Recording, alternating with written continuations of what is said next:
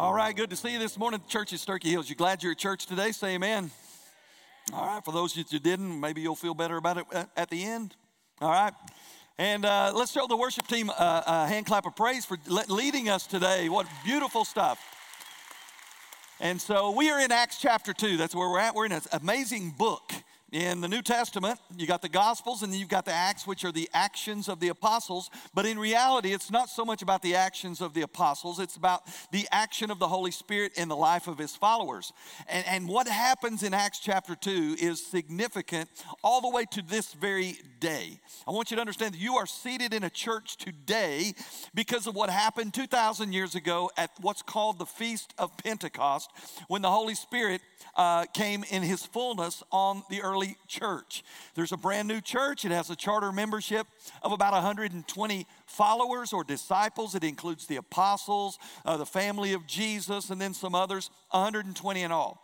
And so that's what we're talking about. Now, here's why today's message, Acts chapter 2, is arguably one of the greatest chapters in all of the Bible, because it helps us understand what a Christian life should look like when full or empowered in the dynamite power of the Holy Spirit.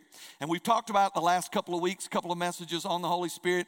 You don't have to be afraid of the Holy Spirit. He is God.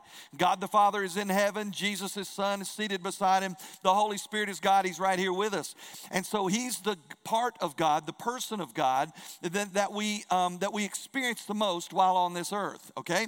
Now, how this all happened is incredible, because in Acts chapter 2, you've got this early group of people just kind of coming through a very strange but a very unique and exciting season. So to bring us up to speed, here's what's happened.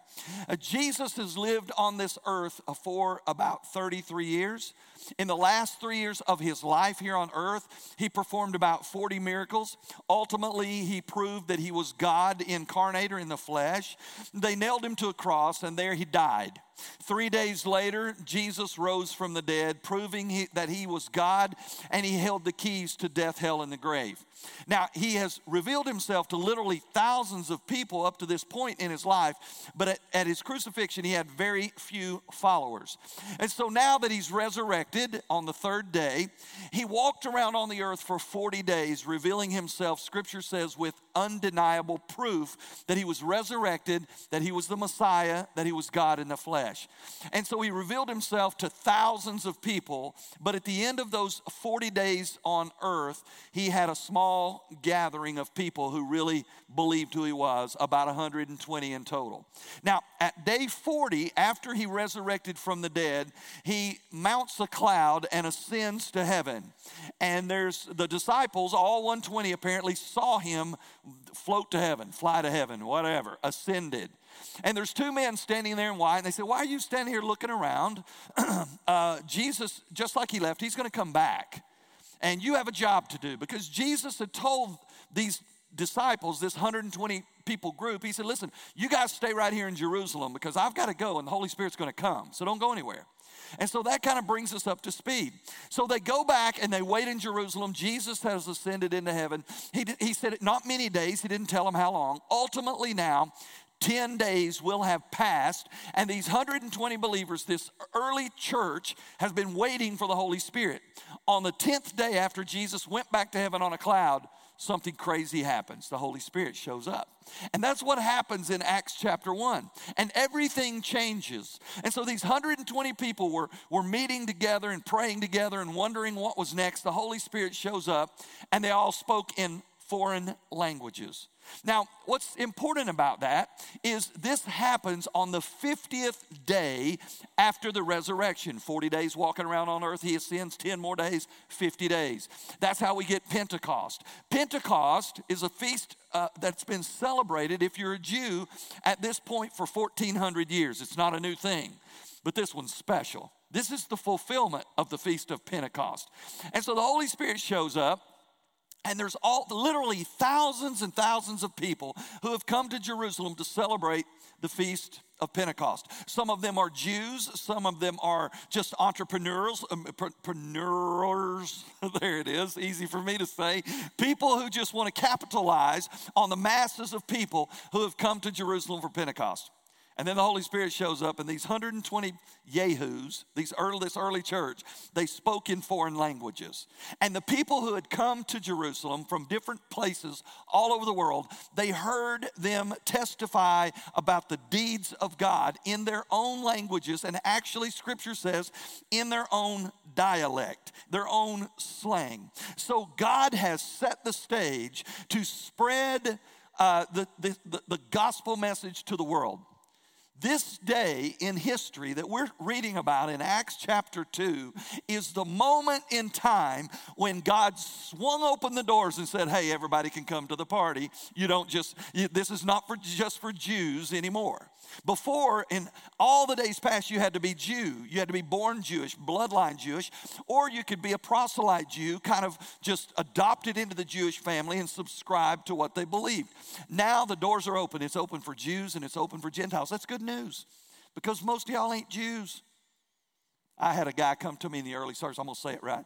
He said, hey, you asked if there were any Jews in the church. And he said, I am Jewish a little bit. I'm not making this up. I said, are you? He said, yeah, 3%. How do you know that? I don't know. I don't know about it. I don't do that family tree stuff. But I said, are you really? He said, yeah, I'm of the Ashkenazi tribe. He don't know it. He's in the early service. He helps us on 11B. It's Pete. Tomorrow, his new name from me, Ashkenazi. That's what I'm going to call him, Ashkenazi. Now, but he's 3%. Probably, I don't know if anybody else in here has a little bit of percentage, but when you boil it all down, most of us are Gentilian. You know what I'm saying? We are not Jewish, okay? And this is good news, what happened in Acts chapter 2. You and I were invited into God's kingdom because the Holy Spirit showed up and God spread the gospel to the world. Amen? Now, that's really good news, and it should excite you more than what it just did. But anyway, I'll keep moving. Now, when the Holy Spirit came, we've talked about the last couple of weeks, why did he come? Well, he came to give gifts, and they spoke in languages. They did that, but that's not why he came. Jesus told them why the Holy Spirit was coming. And the theme verse for Acts is found in Acts chapter 1, verse 8. He says, but you will receive power, and that's dunamis, dynamite power, when the Holy Spirit has come upon you, and you will be my witnesses. There it is. The title of the series for the book of Acts is called, Can I Get a Witness? Okay?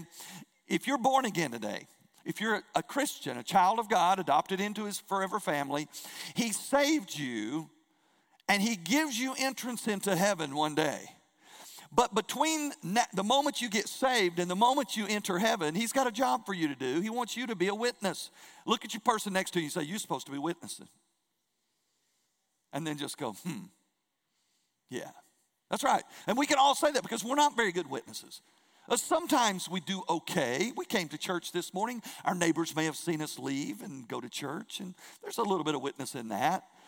In your school, in your work, in your neighborhood, on your team, maybe people notice that you act a little bit different than the rest of the world, maybe. But when it comes right down to it, we're supposed to be vocal. We're supposed to be giving testimony of the greatness of God in our life. God is asking a simple question in the book of Acts, can I get a witness?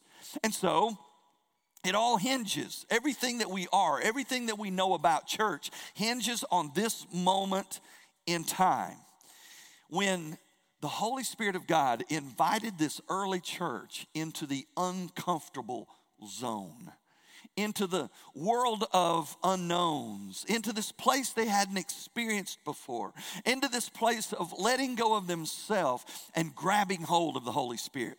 And I want you to know today that most of our Christian community in Western civilization rely way too much on self and not enough on the Holy Spirit. And that's why most of us live what would be considered a marginal or an apathetic Christian experience in our life. Oh, we've got a God that we can go to when we're in trouble. We've got a God that we can celebrate when good things happen. But the Holy Spirit of God wants to be intricately involved and engaged in every decision, every moment of our life. We're to be filled with the Holy Spirit. The Holy Spirit is supposed to be upon us, just leading us, guiding us, empowering us so that we can live in the fullness of everything that Jesus died on a cross to make us to be. And that's what we learn in this book. Now, what happens? How do we get from where we are to this new place? How do we go from marginal Christianity to just sold out, on fire, Jesus freak Christianity, which is what Jesus died on a cross for us to be? You know, back in the day, if you're old, there was a season, a church growth season, an awakening, and people that followed Jesus who were excited, that were called Jesus freaks. The truth is, Jesus died on a cross so you would be a Jesus freak. So you would just be different from the world. And when people look at you, they think, that person is different than everybody else. Why? Because Jesus is in their life. And so that's what he wants for us. So how do we get to there? Here it is. You got to have an awakening. That's the word we're going to use, an awakening, a spiritual awakening. Now, maybe you're saved today and you've already given your heart and your life to Jesus and you're a Christian and you're confident that if Jesus came back today or if your life ended today, you'd be in heaven immediately because Scripture says, absent from the body, present with the Lord, you're going to heaven. Okay, and you're comfortable with that. You're confident in that. Well, great. Well, maybe you're not at all. Maybe you've never given your life to Jesus. It doesn't matter which camp or which category you fall in, you need an awakening, a fresh awakening. If you're lost, you need a fresh awakening to the greatness of the gospel of Jesus in your life. You receive that gospel, the Holy Spirit comes into your life and seals you and fills you and you're saved. That's an awakening. Maybe you've been like me, you've been saved for a long time. But you need a fresh awakening. You need a fresh glimpse of the reality of who it is that Jesus is in your life and what the Holy Spirit desires to accomplish through you while God lets you live on this great planet called Earth.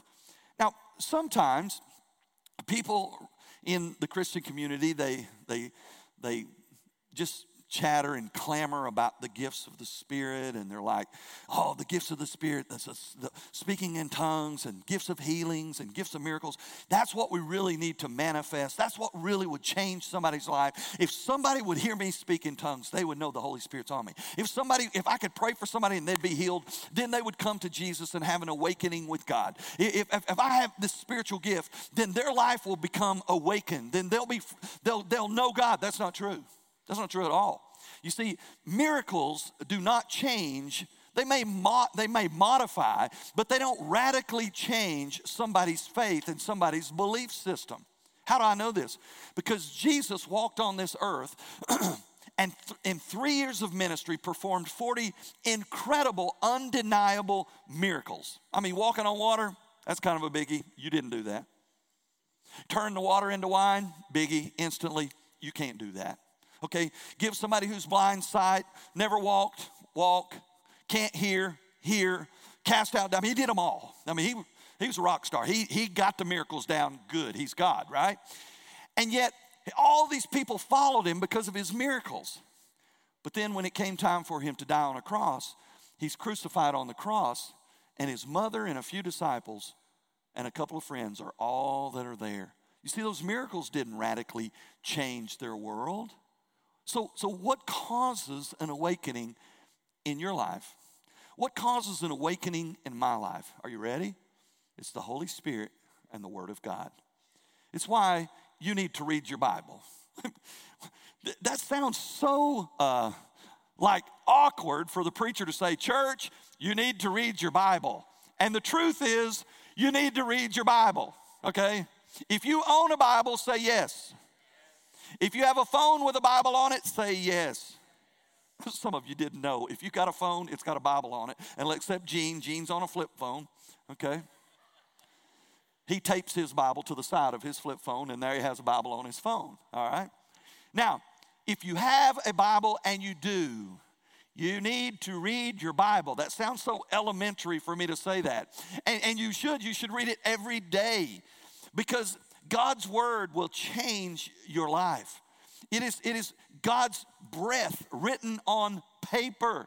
The theonoustos, it'll change your life. You couple the word of God with the Spirit of God that activates that word in your life, and your life changes. It gains power and victory, and it draws you closer to understanding more about the God who saved you, the God that we're called to serve. And so in today's passage, the Holy Spirit enters the equation. And God has orchestrated this thing really cool, just like only he could do it. You see, this thing called Feast of Pentecost is not new. It's been going on for literally 1,400 years. Jews have been coming to the temple celebrating feast number 2 after Passover. 50 days later, they have the Feast of Pentecost. But this one was different. You see, God invited the whole world to the community called Jerusalem so that the Holy Spirit could come, and this early church plant of 120 people could speak in these foreign languages, and then somebody would share the gospel so that they could be saved, and then that they could take the message to their part of the world. It's really an incredible story. So it's the launch party of the church and the gospel going to the nations. And so somebody is going to step up and be the spokesperson, right? Because every group needs a spokesperson. And one of the parts that I love the most about this incredible passage, this incredible story, historical activity or narrative in time, is that the one that God would use to be the spokesperson for this incredible move is what could be considered arguably the least qualified candidate. And that's good news. It's good news for me, and it's good news for you, because I want you to know something. God wants to use you because he formed and fashioned and created you with a purpose. He doesn't want to use you because of your credentials. He wants to use you because you're willing to surrender to Jesus and you're willing to fall under the power of the Holy Spirit for him to use you. That's it. That's good news, because I know some of y'all. And it's good news for me because I know me and you know me. And so God wants to use us and deploy us in his kingdom agenda. So when we look at the candidate, it's a guy named Peter. Peter, of all people. Okay, Peter's the guy who Jesus comes walking on the water, and Peter says, if that's you, Lord, invite me to come out. And he jumped in the water, started walking, and he sank.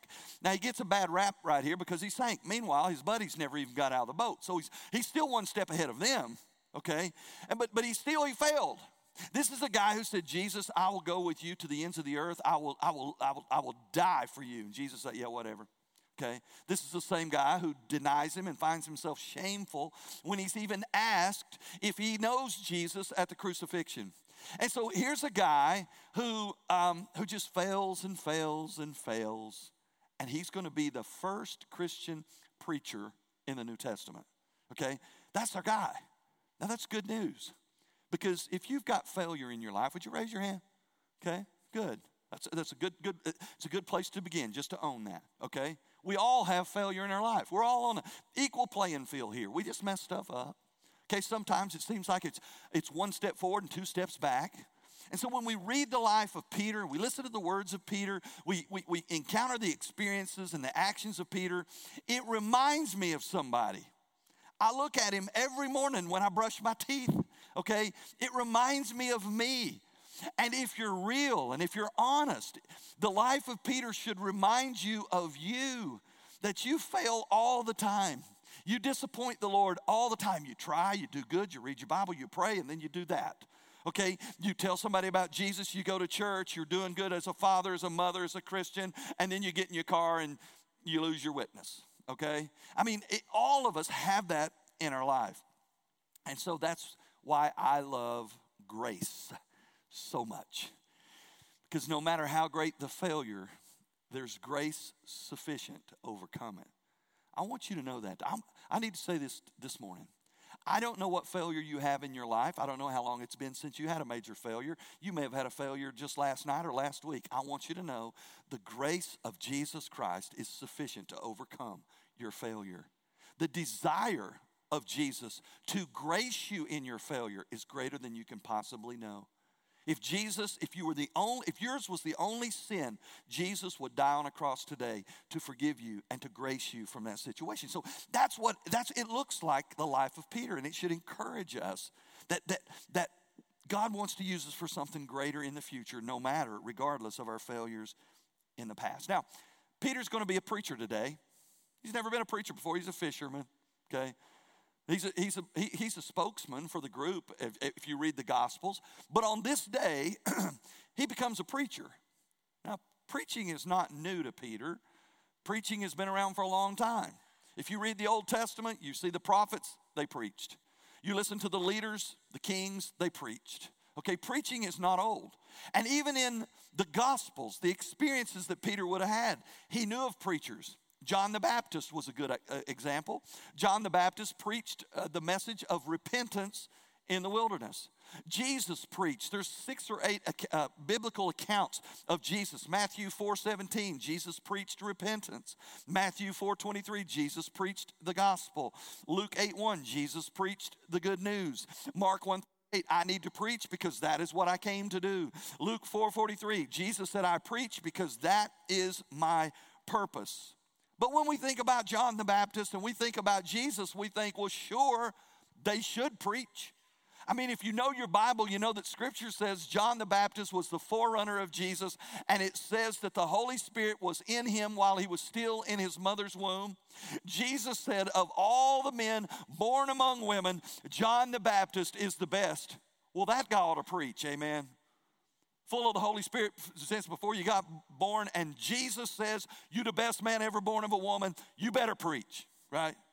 And then, of course, you got Jesus. John in his gospel says this about Jesus. He says, in the beginning was the Word, and he says the Word became flesh, and he dwelt among us, and we beheld the glory of the only begotten of the Father. Jesus is the Word of God with skin on. Yeah, he ought to preach. But what about you? What about me? What about Peter? We all should preach. It doesn't mean it's our vocation necessarily. It doesn't mean it's a particular calling just to preach, but all of us, preaching is to proclaim the message of truth. And all of us, if you're saved, you have the message of truth living in you. It's why you are a child of God. If the message of truth, which is the gospel of Jesus, does not live within you, you are not a child of God. Jesus says you are a child of the devil. That's pretty hard, isn't it? There's only 2 camps. There's no in between. There's no fence straddling from God's vantage point. There's children of his born into his family, reborn, born again, however you want to call it, spiritually born into the family of God through Jesus, and the children of the devil, those that have never encountered or received the grace message of Jesus. Now, Peter is going to stand on this day, and he's going to be a preacher, and that's how we're going to begin understanding and unpacking this awakening that radically shook the world. And it's still shaking the world today. I need to drive that point home. We're here because of what we're studying about from 2,000 years ago. We're doing much of the same things that this church, this little baby church, this church plant of 120, what they did 2,000 years ago, we do much of the same things, and lives are changed for eternity. Number 1 on the back of your life guide, under the title, The Awakening, is point number 1, the messenger for the awakening. What's the messenger? Well, we've talked about him a little bit, but let's dive into it a little bit more. Acts chapter 2, verse 14, it says, but Peter stood up with the 11, raised his voice, and addressed them. So Peter, the same guy who has failed, he's the guy. But I need to say something here. He's with the other disciples. Now, a couple of weeks ago, we talked about when Judas Iscariot had hung himself, and then the rope broke, and he fell, and his guts gushed out on the road, which is kind of what it says. They had to get another disciple, another apostle. And so they voted, and how they voted was they rolled dice on the 2 that they had narrowed it down to. And some people, I don't know if Matthias was really the guy. Well, right here, the Holy Spirit inspires Scripture to say Peter stands up with the 11. So the Holy Spirit accepts the fact that Matthias is this replacement disciple. And so it goes on and it says, and he spoke, he stood and he spoke. Now, hold on. This is how quickly a life can change. 53 days ago from this moment in Peter's life, 53 days before, not even 2 months. Let's look at Peter. In Luke chapter 22, verse 60, Jesus is being crucified. And it says, Peter said, because they've asked him now for the 3rd time, don't you know the guy that we're crucifying? Aren't you one of his followers? Haven't you been hanging out with him? And this is what Peter says. But Peter said, man, I don't know what you're talking about. It says, at that moment, while he was still speaking, a rooster crowed. Then the Lord turned and he looked straight at Peter. And Peter remembered the word of the Lord, how he had said to him, before a rooster crows today, you will deny me 3 times. And he went outside and he wept bitterly. I don't think Jesus looked at Peter like, this is a shocker. I don't think he looked at Peter like, this is the end of the game. I don't even think he looked at Peter in judgment. I think he looked at Peter as if to say, this is supposed to be, and it's not over yet. And I want you to know today, we need to live every day of our life as if every decision we make and everything we say is being watched by the King of the world, Jesus Christ. You know why? Because it is. Because he watches everything we do. He knows everything we do. And imagine how many looks we would get. I remember when I was growing up, I have 3 brothers, and as we got a little older, we would sit, not like you guys. Y'all are awesome, you sitting in the front. You sat in the back, passing notes and poking each other. It was not a good plan. This is a good plan, okay? Proud of you all. So we would sit in the back, and if we got tickled or something and started laughing, my dad, who sat about the 4th row from the front, he would look over his shoulder and he'd point. He had great big hands, and he'd point. That was one. And if we did anything else, that point would turn to this. And we'd go. And we knew. And we had to do the walk of shame. The walk of shame was to leave your little group, your posse in the back, and go up there and sit with your dad, 3rd row. And then he would put his arm around you, and he would give you the Spock pinch on the back of the neck and paralyze your legs, okay? Now, he knew what was going on, as if he had eyes in the back of his head. And you know what? That look, I still remember this. My dad died two years ago. I remember that look. It was a loving look, but it was a serious look. And Jesus is watching. Just imagine for a second, you've just denied Christ at his crucifixion for the 3rd time, and the rooster crows, and Jesus, he's over there, he's just bleeding all over profusely. He's in the process of his life ending, and he just looks at you like, I was hoping for more. How many times do you think Jesus looks at your life and says, yeah, I saved him. He and the Father are having a conversation, and God says to Jesus, the Son, he says, have you watched so-and-so? Yeah, I called him up yesterday on the big screen. And what do you think? He's coming along. She's coming along. We're going to grace him again, but it's not what I'd hoped for just yet. I want you to know that's real. None of us are everything that God intends for us to be yet. But every day he's gracious, and every day his Holy Spirit invites us into a new place, into a place where we can become more of who he wants us to be. And I'm excited about that in my life. And I'm excited about that in the life of this church. I want you to know that. I want to help you understand that no, regardless of your failures, Jesus wants to grace you and wants to invite you to another place. And he wants you to have an awakening, a fresh awakening of his love for you and his desire to accomplish things through the church in your life. That's just incredible to me that God does that. And it's so real, and his desire is so great. And that is what grace looks like. And if you ever wonder how good grace can be from Jesus in your life, administer grace into somebody else's life through your life. Administer grace to a family member that disappoints you. Administer grace to the person who lives in your neighborhood who lets their dog use the bathroom in your yard. You know what I'm saying? Don't pick it up and throw it in their yard. I mean, I did, but don't do that, okay? Administer grace when you're on the highway. Kendra and I last night, on a whim, decided, hey, let's go up to Pigeon Forge and eat dinner. Does anybody know what this weekend is in Pigeon Forge? It's the worst. It's the weekend from hell. It's Rod Run weekend. Every yahoo who has big tires and shiny wheels shows up there. And us. Okay? You talk about needing some grace. Okay? The Holy Spirit had to be with me. To make sure it happened, I'd put my message notes on my phone. I'm reading my message while I'm sitting in the car, literally sitting in park, okay? This world needs grace. And when you administer grace, it reminds you of the sweetness of grace in your life from Jesus. And it'll change the world around you, just like the grace of Jesus has changed your world. Now, Peter was at a place that he had a fresh awakening, but it's not the first time that he's beginning to realize who Jesus is. And in Matthew chapter 16, Jesus was asking his disciples, he said, "Who do you say that I am?"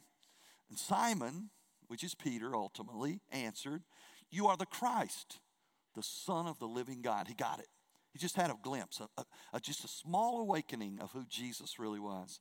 And Jesus said to him, "You are blessed, Simon, son of Jonah, because flesh and blood did not reveal this to you, but my Father in heaven. And I tell you, you are Peter." He changed his name from Simon to Peter.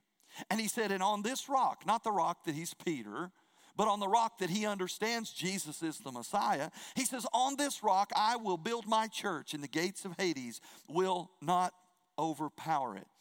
Jesus gave Peter a new name, Simon a new name. And this is so cool, because if we look at the life of Peter and we're going to give him a name, it would be like jellyfish, because he's spineless.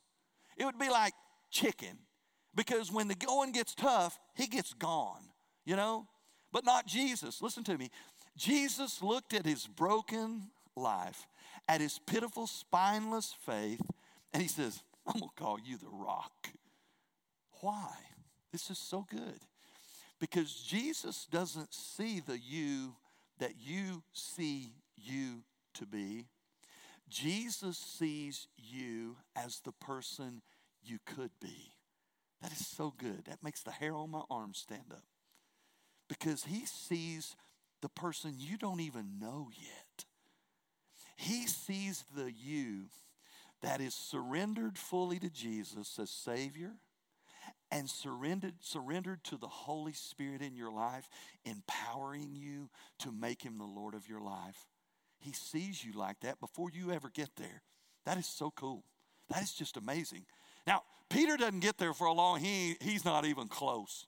But he's got the name, right?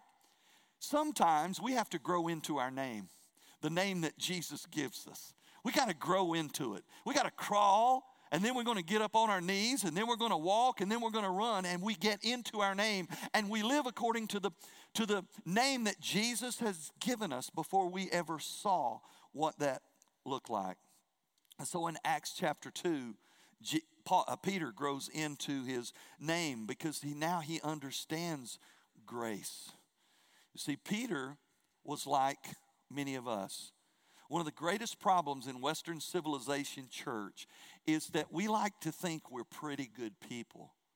In fact, most of the people that you ask, if you go door to door and say, "Hey, do you know Jesus as your Savior?" "Oh, yeah." "Are you a Christian?" "Oh, yeah." "Are you confident that if you died, then that you'd go to heaven today?" "Oh, yeah." "Well, tell me why." And they don't talk about Jesus. They talk about their own self. They say, "Well, I go to church regular, and I give tithe, and I help my neighbor, and I've done this." That's fine, but that doesn't save anybody. If you could be good enough and do enough good deeds to save you, God could have spared himself and his son a whole lot of trouble of dying on a cross. But the truth of the matter is, there's not a human being on the planet short of Jesus who can do anything righteous to help their sinful condition. That's why Jesus came to do it for us. And so I want you to understand today that Peter had to have an awakening. And that awakening begins when we just wake up one day and we're like, "Oh, shoot, I am a total disaster. I am a total sin bag. That's what I am, and I get it now." You see, Jesus had taught this lesson in Luke 7 to his disciples. He told them this story. He says, "Hey, a certain creditor had two debtors, and one owed 500 silver coins and the other 50 coins. And when they could neither pay, he canceled the debts of both. Now, which of them will love him more?" Jesus said. Now, Simon Peter answered. He says, "Well, I suppose the one who had the bigger debt canceled." And Jesus said to him, You have rightly judged. You see, he got the answer right to the quiz, but he didn't understand that it was talking about him. And now in Acts chapter 2, after totally failing in every area in his belief of Jesus, after all of that failure, he realized that little story he told, those debts that were being forgiven, I didn't realize. I thought I was the 50 guy. I was the 500 guy. I was the one who have to love him more because I realize now how sinful I am. It's one reason that I like working 11B on Monday night. You go down to 11B on those people are a wreck. They have no hope for the most part. Some of them are consumed by addiction. Some of them just their psychological or mental capacity just doesn't allow them to really get free from that. And it would be real easy to go down there and drive through the homeless community, and they're laying on the side of the road literally every week, a hose around their arm and a syringe stuck in a vein. Or they're over there cooking something up, or they come through the line high on heroin, so high they can't even open their eyes. And it would be easy to stand there in that line and think, Lord, I am so good. Look at this train wreck. When in reality, if Jesus is on the other side of the line and I'm coming through the line, Jesus looks at me and he sees the train wreck of who I am because of my sin. We miss that. We need a fresh awakening to our sinful condition and our lack of desire for the holiness of God. Rather than just going through day by day by day, living like we want to and accepting things and tolerating sinful things in our life. I'll give you an example of one that's really on me hard. Television. Television now is about 98% garbage, okay? I don't watch any of the regular TV on cable, 125 channels of absolute nothingness, okay? I don't watch that. In fact, I've got to do what Chase described at his house. I got to find a few things and get rid of the cable and just watch a few things that I pay for. But even among the things I pay for, I'll give you an example. Anybody got Netflix in here? Some of y'all afraid to raise your hand. Think I'm going to say, you're going to hell if you got Netflix. Okay? No, you're not. I mean, you could, but that doesn't mean you are. I have Netflix in my house. And Kendra and I, we like watching movies. We've always gone to the movies. We go to the movies. We like movies. Okay? It's just something we do. And I'll be on Netflix. I'll have Netflix. Kendra say, find us a good movie, and I'll laugh. I said, I'm going to find a dozen, and you're going to pick which one you want to watch. Because about 8 out of 10 movies that we start, they last about 3 minutes, and then there's profanity in there so thick. We just look at each other and say, seriously? They got to put that in there? You know? I don't watch major networks because they got the news on there. That's about like watching those movies on Netflix. It's just full of garbage too. And so it's one of those things that the Holy Spirit has just convicted me of. You don't need to listen to all that junk. And I remember when I was fresh in my really hungry journey for Jesus in the 80s and in the 90s. And we had 2 little girls, Caitlin and Kelsey. And I watched TBN, Trinity Broadcast. Now, I know it was hokey back in the day. Okay, I know there was some goofy stuff on there. But it was, I loved it. And I remember the girls said, Dad, are you watching the Jesus channel again? That's what they called it. And I said, yeah, I'm watching the Jesus channel. And I'm just saying this because there's things in all of our life that we permit, we allow, we excuse, we cover up that are not holy and they're not pleasing to God. And we need to get a fresh awakening of our sinful condition. We need to realize who we are. And so Peter knew who Jesus was. You'll remember the story where he had fished all night, didn't catch anything. Jesus is preaching on the shore. Peter pulls his empty boat up to the shore with his fishing team, and Jesus jumps up in his boat. And he said, hey, he tells the people that are listening to his teaching, he says, I've got to go out and fish. And he says, Peter, take us out in the deep. Peter said, we didn't catch any fish all night. He said, just take us out there. And he said, drop your nets. We didn't catch any fish, but because you've asked, I'll do it. They dropped their nets. It's one of the miracles of Jesus. And the nets were so full of fish that they began to burst, and the boats began to sink. Now, there's an incredible line right here about an awareness, an awakening in the life of Peter. This was long before Acts, okay, a couple of years before Acts. And this is where we need to be. All of a sudden, Peter looks around, and these fish are everywhere. And it says in Luke chapter 5, verse 8, when Simon Peter saw it, he fell down at Jesus' knees saying, Go away from me, Lord, for I am a sinful man. And I venture to say, it's been a long, long time that anybody in here, if a few, not many, have had an awakening where you felt compelled to fall on your knees and say, Lord, I just had an awakening to the reality that I am so sinful. There's stuff in my life that I know it is not holy. I know it is not godly. I know it is not good for me, and I have allowed it to creep into my life. Have y'all done that lately? I hadn't done it lately until this week.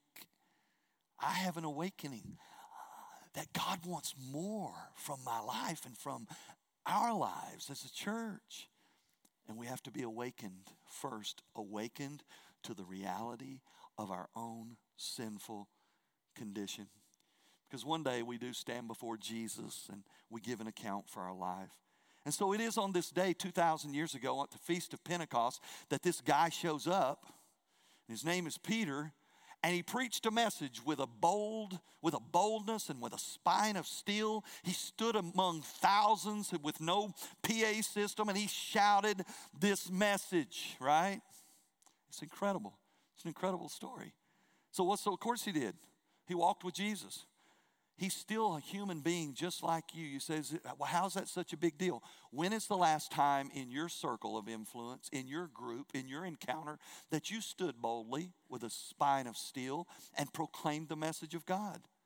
You still suffer from something that much of the world still puts in the top 10 of the phobia list. It's called glossophobia, which is the fear of public speaking. So is that a real deal? Fear of public speaking? It is for me. I remember the first sermon I ever preached. Now, not the fake one in middle school where I made up Bible stories and took up an offering, the ones I should have got struck by lightning for. Not those. That's the grace of God. In 1986, Kendra had an uncle who was a pastor. His name's Donnie, and there was a bunch of young guys, friends of mine, who were just studying the Bible. We hadn't really announced our call to preach, and he said, hey, you guys, I think y'all may be supposed to be preachers. I want to schedule a revival and have a bunch of young guys come and preach. And he asked, I was scared when he asked. And I preached, listen, you know what I preached on the first sermon I ever preached officially? Are you ready? Revelation in 1 Thessalonians. The second coming of Jesus and the churches of Asia Minor. What an idiot. I mean, let's start with something a little easier, okay? I jumped in with both feet. I was nervous as I could be. And I've preached in over 1,000 messages. And I can tell you for the first 500, every time, I'm not making this up, the first 500, every time I preached, I had diarrhea. I believed if I didn't have diarrhea, the Holy Spirit wasn't doing the work in me. I mean, he works on different people different ways. I'm just talking about me. Now, I finally got past that, okay? Finally got past that. But still, I sit right in there and worship. And I get a little antsy, a little anxious, a little nervous. Why? Because I'm scared of y'all? Well, some of you. You ought to see what I see, some of y'all's faces. Scary. Weeping and gnashing of teeth, okay? I get a little nervous, a little anxious. Am I anxious and nervous because I hadn't prepared well? The Lord knows I've prepared all for weeks. He knows that. He knows how hard I study, how hard I try. I'm nervous because I'm going to be talking about God. I'm going to be talking about His Word. I'm going to be talking to people who are on different places in your spiritual journey with Jesus. I'm talking in the face of the enemy who hates that I even talk about it, that I'm a preacher. He hates that you're even here. Okay, that's what we face, and so it's real. And sometimes people say, oh, you just stick close to the Word and pray the Holy Spirit to empower you and you'll do just fine. So says somebody who's never preached a sermon in their life. Okay?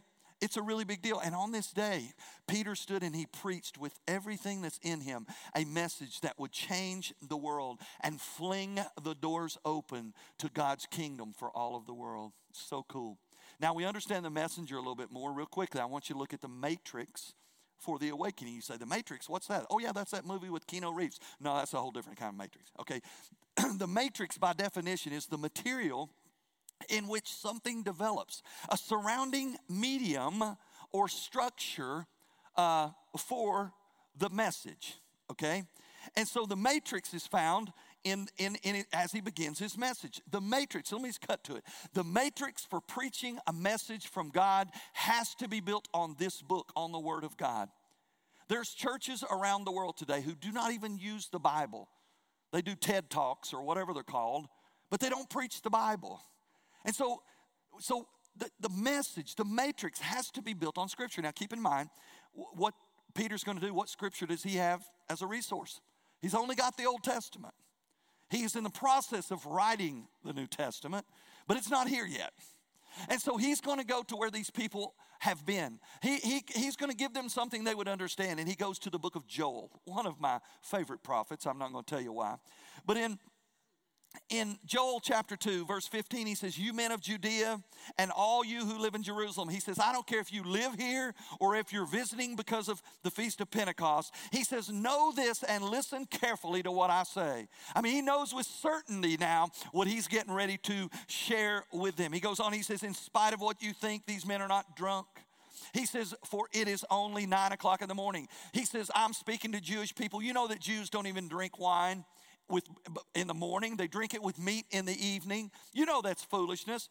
And you're calling them drunk because you're trying to come up with an explanation. And so he rebukes them for that. And then he goes on and he says, but this is not, we're not talking about sin or immorality. We're talking about the movement, the handiwork, the fingerprints of God. He says in verse 16, this is what was spoken about through the prophet Joel. Chapter 20, verse 28 through 32. He says, it's 180% different than what you think. This is God trying to do something in your life. And church, 2,000 years later, I want you to know God is still actively pursuing you, desiring more from you than you've ever experienced from him, inviting you in closer so that this Christianity thing that you have subscribed to becomes more than a religion. It becomes a vibrant relationship with the true and living God through Jesus, his Son, empowered by the Holy Spirit of God. And so Peter would quote some prophecy. And this is what he says. Verse 17, he says, and in the last days, it will be, God says that I will pour out my Spirit on all people, and your sons and your daughters will prophesy, and your young men will see visions, and your old men will dream dreams. Even on my servants, both men and women, I will pour out my Spirit in those days, and they will prophesy. Peter is referring to a prophecy that the Jews understood would usher in the Messiah. They believed that when the Messiah came, he would come to conquer, to rule, and to reign. They missed the memo. They missed this pause that Jesus would come once to save, and then he would come a second time to rule and reign. And so Joel is talking about a season called the season of the last days. The last days began when Jesus came the first time. The last days will end when Jesus returns the second time. And so in the first three verses right here, in the first two verses, 17 and 18, he's talking about what happened to usher in the last days. The Holy Spirit came and people spoke in languages and people had dreams and visions. But now listen to the end. He said, now I'm going to give you the rest of the story. What is going to usher out the last days? What's going to usher out the last part of this season of last days? He says in verse 19, and then I will perform wonders in the sky above and miraculous signs on the earth below, and blood and fire and clouds and smoke, and the sun will be changed to darkness and the moon to blood, and before the great and glorious day the Lord comes, and then everyone who calls on the name of the Lord will be saved. And so Peter says, listen, this you need to know. We are in the last days. He told them that 2,000 years ago. Well, Peter missed it, didn't he? You better believe he did not. Peter was filled with the Holy Spirit. Peter had a fresh awakening.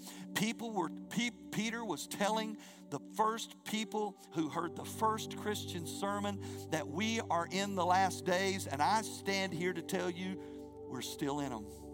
And I want you to know that there's an end to the last days. And the end of the last days happens when Jesus comes back. And I want to tell you something as certain, I believe as certainly as I'm standing here in this place on this day, Jesus Christ came the first time, just like prophecy said. Jesus said he's coming back. And let me tell you something, he's coming back. His return is imminent.